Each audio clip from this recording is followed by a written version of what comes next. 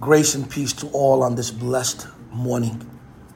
Today I want to talk about the joyful heart of giving. The scripture I want to use is 2 Corinthians chapter 9, verse 7, where it says, "You must each decide in your heart how much to give. And don't give reluctantly or in response to pressure, for God loves a person who gives cheerfully." In the tapestry of our faith, the act of giving is a radiant thread that weaves together our hearts with the heart of God. 2 Corinthians 9:7 offers us profound wisdom on the attitude and the posture with which we are called to give. We're encouraged to desire in our hearts how much to give. This implies a thoughtful and intentional approach to our giving. It's a personal decision, a reflection of our gratitude, and especially our understanding of God's abundant blessings in our lives. It is important for us to be as farmers, to release a seed, to understand that it is intentional, that you're planting in ground, and believe it or not, the more damage the ground has received, the more fertile it is. Moreover, the verse cautions us against giving reluctantly or under duress. God, in his infinite love, does not desire offerings giving out of compulsion. He desires the overflow of a heart that gives freely, joyfully, and willingly. When we give cheerfully, we mirror the very essence of God's nature, for he is a generous and cheerful giver, bestowing blessings upon us with open hands and a heart full of love. Our cheerful giving is a reflection of his character within us.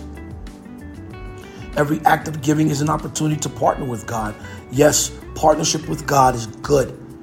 You partner in his work of love and transformation. You become like his bank here on earth, and he provides you with everything you need and require and more so that you can be functional in the area of giving. It's not merely about material offerings, but about investing our hearts in his kingdom's purposes. Through our giving, we participate in the extension of God's love, his grace to a world in need, both in the church and beyond the church. So let us approach our giving with open hearts, seeking guidance from the Holy Spirit. May we give with a spirit of gratitude, remembering the boundless blessings we have received from our Heavenly Father.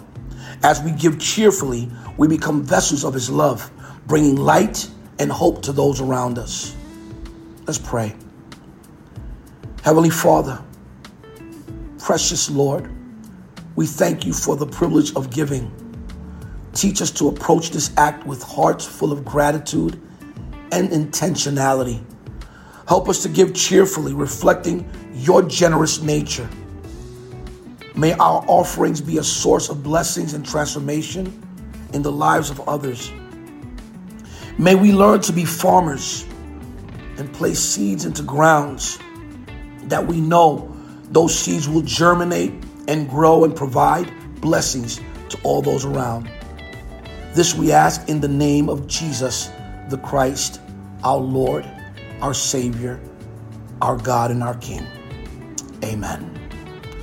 I pray these words have blessed you. I pray that the area of giving, which by the way is extremely unnatural, right?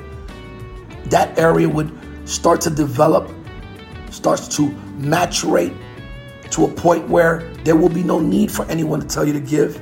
You just give naturally. Be blessed, be encouraged, and enjoy this day.